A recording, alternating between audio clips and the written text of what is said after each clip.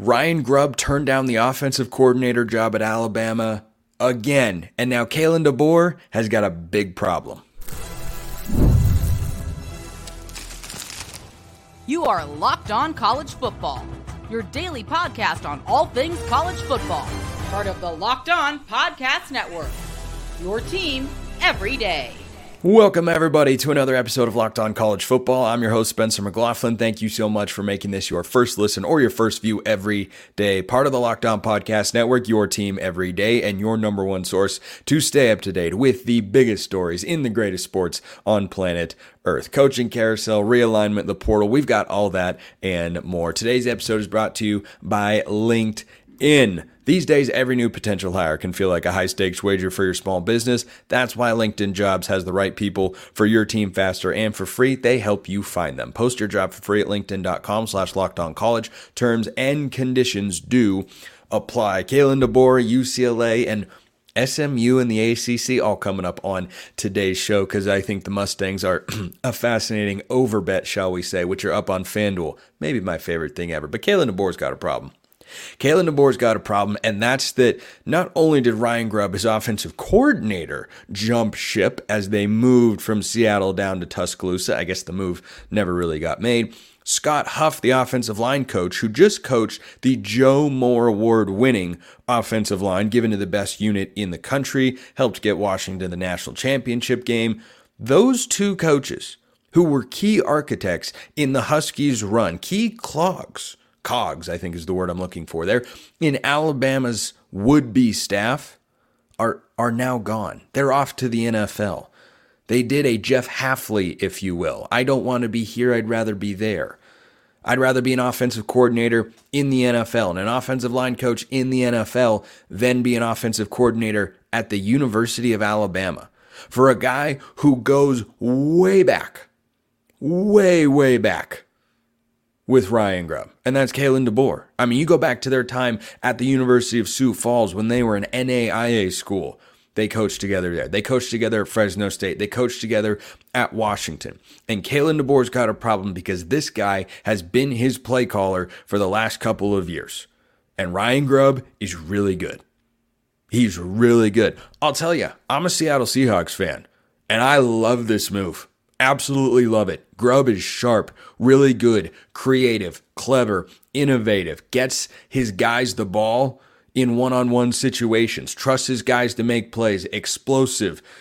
They can run the ball when they need to. Everything about a good offensive coordinator is something I think Ryan Grubb possesses. I'm stoked to have him for my NFL team. We're talking college football, though. This problem is threefold for Kalen DeBoer. Number one, he needs a new OC. Number two, he needs a new offensive line coach. And number three, look how late in the coaching carousel we are. Apparently not too late to have head coaching moves get made. But this is now the most viewed, the most paid attention to coaching vacancy in all of college football, even more than UCLA.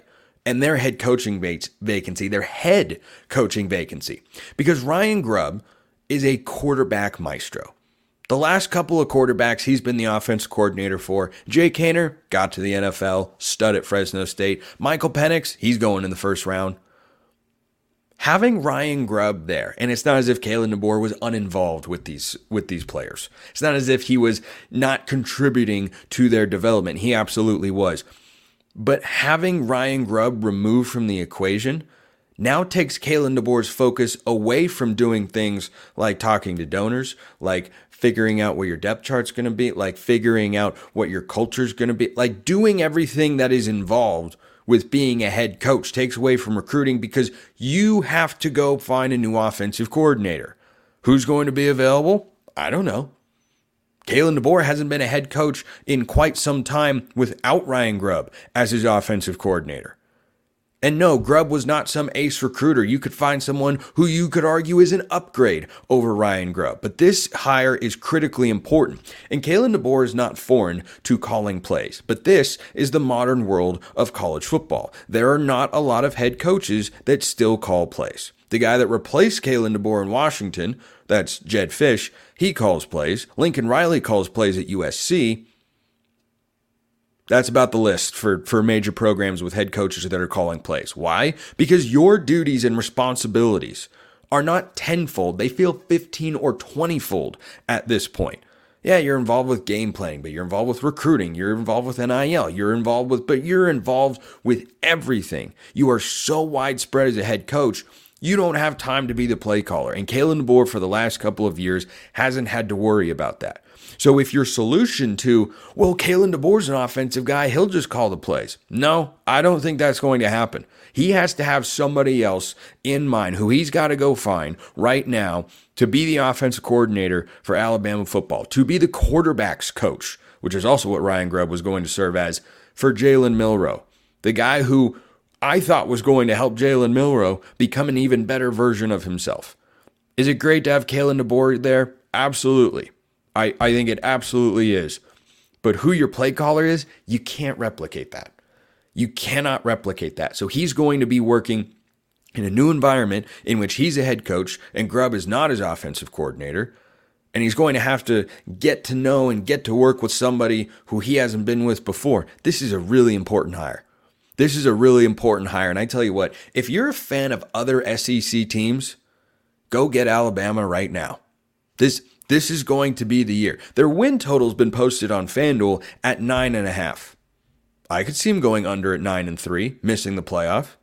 Dare I say 8-4 could be in the cards? Okay, that feels a little bit too far. Unless you're an Auburn fan listening to or watching this, which I know there's at least one of you out there that is.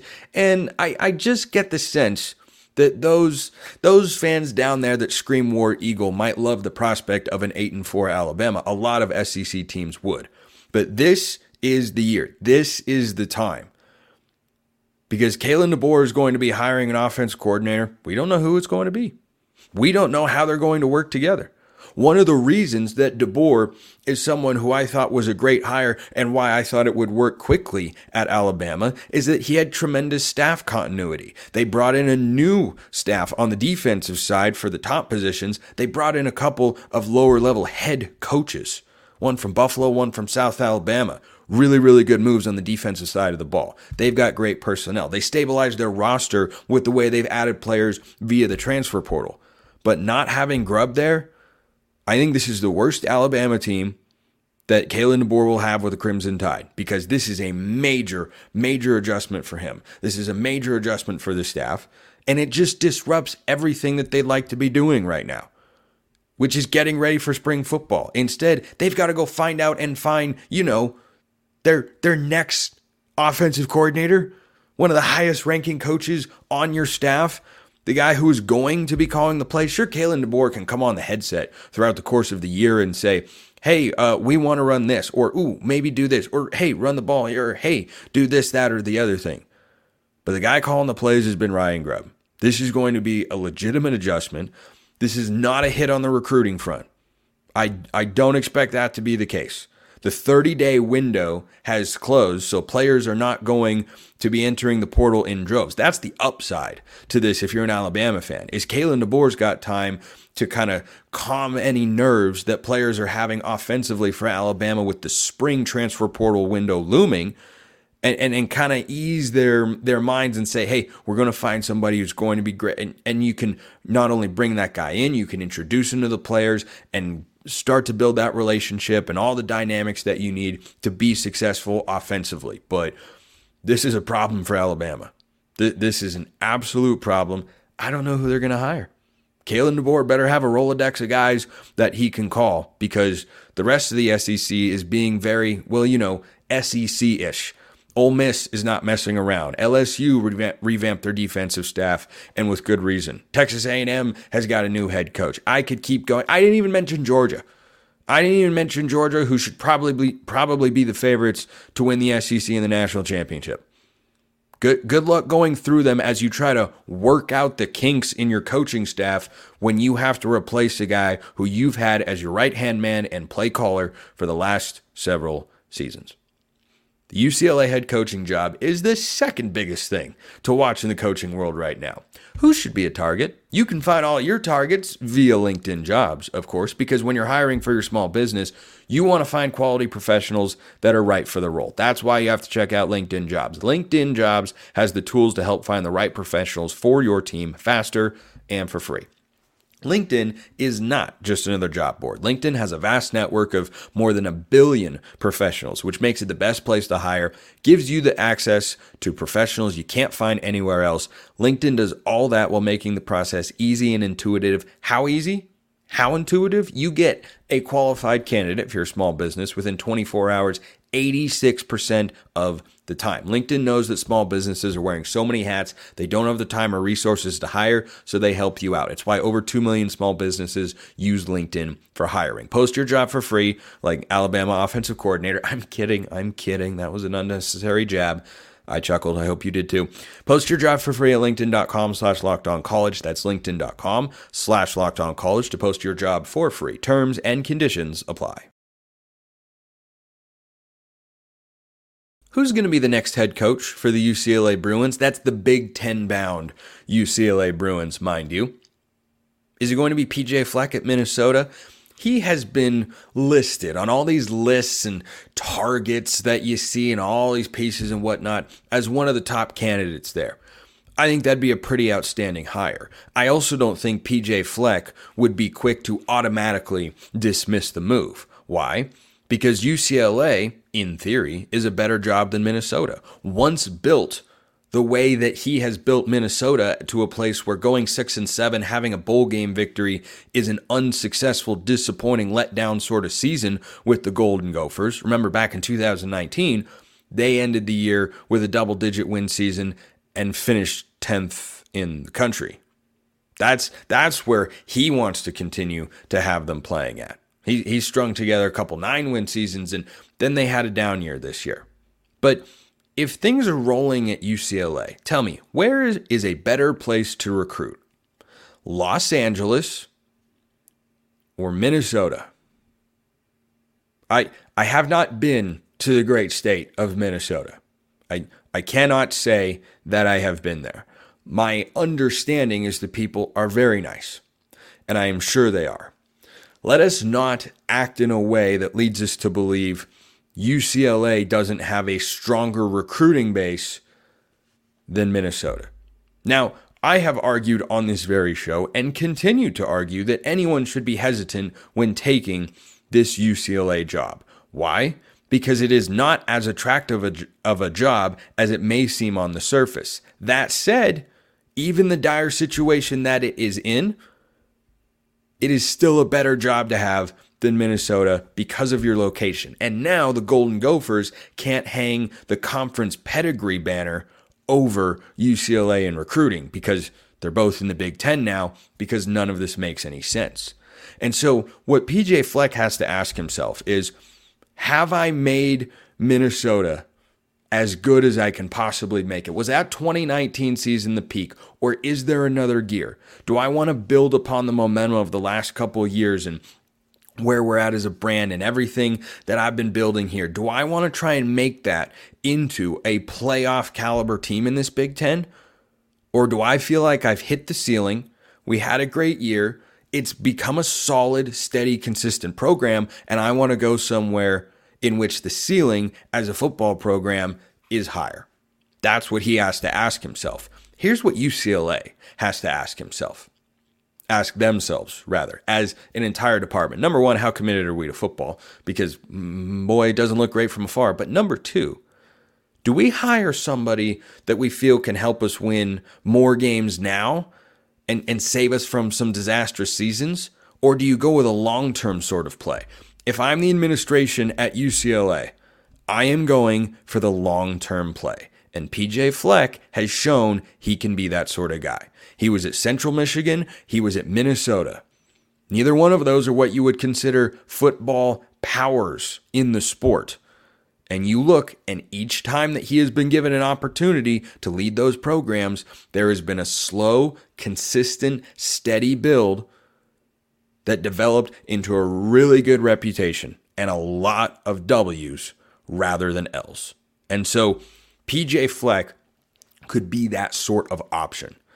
A short-term option is just not in the cards. I just don't see how UCLA could possibly go for someone who they feel, well, if he just brings this player and that player with him, Jedd Fisch might have been, I'll get to him in a moment.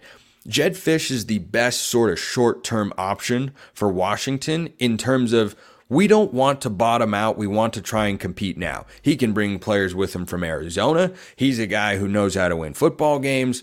We can win the most games right now. Doesn't mean he isn't a good long-term play as well, but he's got that short-term element to him. I don't think anyone can really help the short-term situation at UCLA. Their win total's been posted at FanDuel at 4.5. It's that low for a reason. It's because they are going to struggle going into the Big Ten. I'll talk about that more on tomorrow's show. But if you're UCLA, you are looking for a long-term play. You have to establish a new recruiting base because Chip Kelly didn't do a great job with that during his 6-year tenure. I mean, he won some games, did some solid things, but Chip Kelly is not a big-time recruiter. That's why he's an offensive coordinator now, because he's tired of all the head coaching responsibilities. UCLA has to find someone who is in for a long-term rebuild and who can exist and thrive in today's world of college football. So PJ Fleck absolutely should be one of those targets if you are the Bruins. Urban Meyer. It sounds crazy, doesn't it? It sounds crazy. Not as crazy as a world that doesn't have Urban Meyer coaching college football. Urban Meyer's track record is unmatched. Who else has won a national championship at 2 different places? Nick Saban and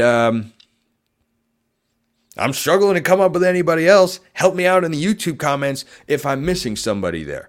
If I sound serious about this, it's because I am serious about this. If you wanted to demonstrate as an administration, as an athletic department, a university, that you're actually committed to football in a way that you haven't been in the past, that I was railing against on an episode/segment of the show last week, going out and getting a name like Urban Meyer, you want to bring attention to the program? You want to make people turn their heads and suddenly start considering UCLA? You want to put the fear of God on the recruiting trail into Lincoln Riley and that staff at USC? Urban Meyer. I have no idea how interested Urban Meyer is in coaching college football. All I know is that he's gone to 2 places and won a lot of football games. And he did so fairly recently at the college ranks. I don't care what he did in the NFL. Just like Matt Rule. Don't care what he did in Carolina. I care what he's done in college. These are completely different entities. Another name I've seen, Tommy Rees, would be kind of a young, you get a guy who's hungry. He's not particularly experienced. I thought his offense at Alabama and in the one before that at Notre Dame, they were just okay. I could see it. I could see it. I don't think it'd be the worst hire in the world. He wouldn't be at the top of my list, but he'd be out there. Now, here are 2 things that have been flying around that I cannot add any validity or take away any credibility from. There have been these random reports going around on X that Jedd Fisch at Washington and Brent Brennan at Arizona have interviewed or are interested in the UCLA job. Here's all I am going to say on that. Again, I have got no sources here. This is just my gut intuition as to what to make of those particular reports. No way. No way. If I'm wrong, I will come on here, right hand to God, and say, I'm wrong. I was absolutely wrong. I do not see the benefit, and I cannot imagine. It is one thing to be an offensive coordinator somewhere, Ryan Grubb, Bill O'Brien, Cliff Kingsbury back in the day, and leave for either the NFL or a head coaching opportunity. It is another thing to be named the head coach, have an entire press conference, meet with players, meet with fans, meet with donors, meet with alumni, and then a couple weeks later, no. Just, I cannot see that happening. I have no idea, absolutely no idea if these reports are accurate, that Jedd Fisch interview, that Brent Brennan did this. I have no idea. Absolutely no clue. My gut instinct, though, not a shot. So if you're a UCLA fan, Would not get excited or think about that. If it does happen, that'd be pretty bonkers. I'm telling you, again, no sourcing, gut instinct here. My gut says that's not going to fly. Last thing here. This has got to go away if you're a UCLA fan. I keep seeing the name David Shaw pop up. One of the most well-liked, well-respected coaches of the last 15 years in college football for a reason. He did more than just build on Jim Harbaugh's momentum at Stanford. He built that thing into something that was his own and sustained success for a long time. The modern world of college football has passed him by. He had an identity crisis as a head coach at Stanford. He is not well versed in the portal and NIL world. Yes, from an individual coach producing quality young men at an academically prestigious institution, it's a fit. But from a football standpoint, if I'm UCLA, I've got no interest. This would be the opposite of an Urban Meyer hire. It would be the opposite of an Urban Meyer hire, which would represent a complete and total commitment to, we want to win. We need to win, and we need someone who's going to come in and help us win. David Shaw would be, we're content to just have a good reputation as a program and be a really good school and be a basketball school. David Shaw would not do it if I'm UCLA. PJ Fleck, top of the list. Urban Meyer, number 2. Maybe even number 1. David Shaw, And as for the Washington, Arizona coaches, I wouldn't get your hopes up there. SMU and the ACC. I got some thoughts about SMU and the ACC. I've got some thoughts about FanDuel as well. Yeah. So FanDuel is where you can get, buckets. I mean, like literal buckets of cash, of course, because they're America's number 1 sports book. Right now, new customers get $150 in bonus bets with any winning $5 money line bet. That's $150 if your team wins. So you can bet against the Blazers, you can bet against the Pistons, you can bet against anybody who's bound to lose. If it wins, you get $150 in bonus bets. Bet on all your favorite NBA players and teams with quick bets, live same-game parlays, exclusive props, and more. Just visit FanDuel.com/lockedon and shoot your shot. You'll never know until you try. So go check them out at FanDuel.com/lockedon. FanDuel, official sportsbook partner of the NBA. So SMU in the ACC, it still doesn't sound right. It's one of those phrases where you start that sentence and then you go, wow, what if I said that to someone on the street in 2015? Crazy times. Anyway, those are the times we live in right now. SMU's going into the ACC, and they're going to make some noise, more than you probably think. Why? Well, FanDuel released their win total. It's 7.5. Doesn't that seem curiously high? Is Vegas right 100% of the time? No, but when they set lines like this, I do a double take. I look and go, wait. Their line is what now? Their win total is set, but they're going. How could they? You may be wondering, Spencer, how can a team from the G5 be ready to go into the ACC and have an over-under win total of 7.5? Meaning, if they go over, which according to the odds makers is just as likely as them going under, they'd be an 8 or 9 win team in year 1. How can they do that? I'll tell you how. Do you remember Johnny Manziel? You might have heard of him. If you're a college football fan, you probably have a good idea who Johnny Manziel is. He used to do used to rub his fingers together when he'd throw a touchdown. Money maker. Money. Well, that's how SMU got into the ACC. SMU got in there because they're not taking any media rights money. None. Zip. Zero. Zilch. They might not even get a payout from the college football playoff, which is supposed to go to every Power 5 team. They might not get one of those because I think the NCAA is trying to, tamping down the whole realignment stuff and disincentivize those sorts of moves. But let's keep it football for now because SMU is in the ACC. Their schedule is out and their win total is rather high. And there are several reasons as to why. First of all, They have got a returning head coach in Rhett Lashley, who just won the American Athletic Conference Championship over Tulane. They were the reigning conference champs. SMU went 11-3. They did lose their bowl game to Boston College. They did go 0-3 against Power 5 teams last year. So you may be wondering, Spencer, why would SMU's win total be that high? Why are you so confident they can go over that 7.5 win total? Well, it is rather simple. When teams are going from the group of 5 to the Power 5 or Power 4 now in the world that we've got, what's the biggest obstacle? What's the biggest hurdle they face? Depth, talent. They've got bigger, faster, stronger guys. They've got a better quarterback. They've got better receivers. Heck, they might even have better coaches top to bottom on their staff. All those things can be true. But in the transfer portal era, well, how do you get players? How do you recruit in this particular era?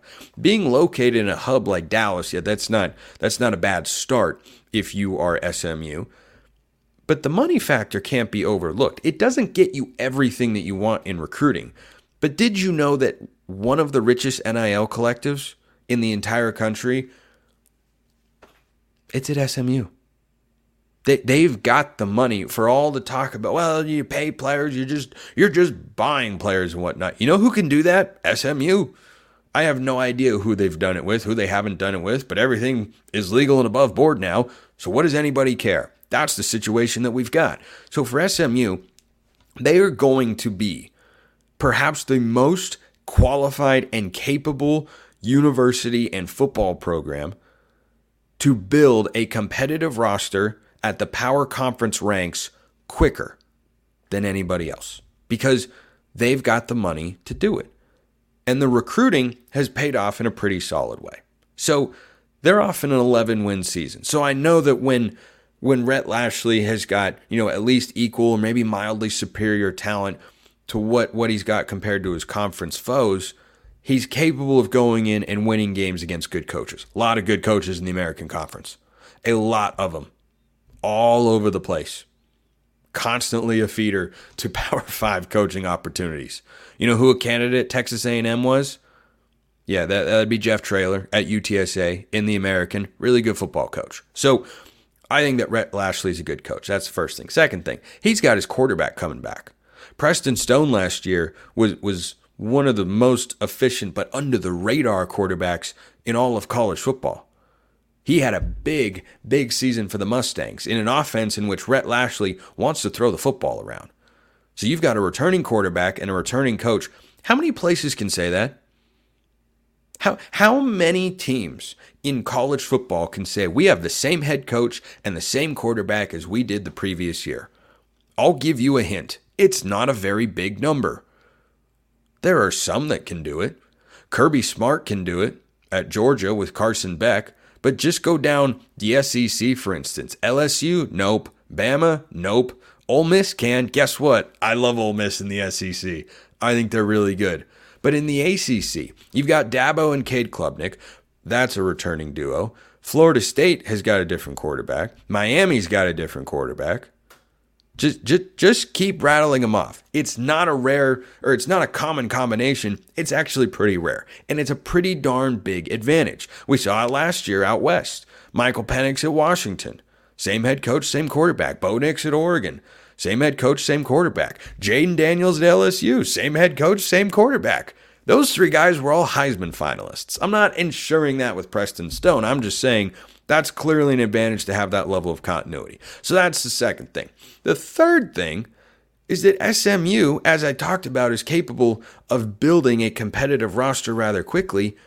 Yeah, they're doing that. They've brought in 12 transfers this offseason. Guess what? They're all from Power 4 schools. All of them. That's how you get yourself ready to make more noise than people may think you're going to. You look at what happened in the Big 12, and it was not a good year for the newcomers. The G5 jumpers, yeah, BYU missed a bowl game. Cincinnati missed a bowl game. Houston missed a bowl game, fired their coach. Made a good hire in Willie Fritz, by the way, from Tulane. I think he could do pretty well there. UCF made a bowl game and lost. The best year that a G5 jumper had in the Big 12 last year was 6-7. SMU is not going to be like that. SMU is not going to be like that because they are a capable team. That's it. I'm not saying conference contender. I'm just saying they fit into the ACC. They've got a coach and quarterback that know what they're doing. They've got a roster that is littered with Power 5 transfers. And then you look at their schedule and you go, oh, this is why their win total is so high. So they play on August 24th.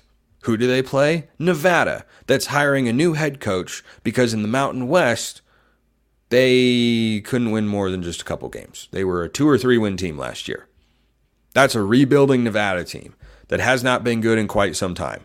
It will not be a 1-year turnaround there in Reno for the Wolfpack. So they have to start on the road. SMU does. That's not great. Then they have 3 straight at home. They got 3 straight at home. Houston Christian, I'm going to go out on a limb and say they will win that game. BYU and TCU.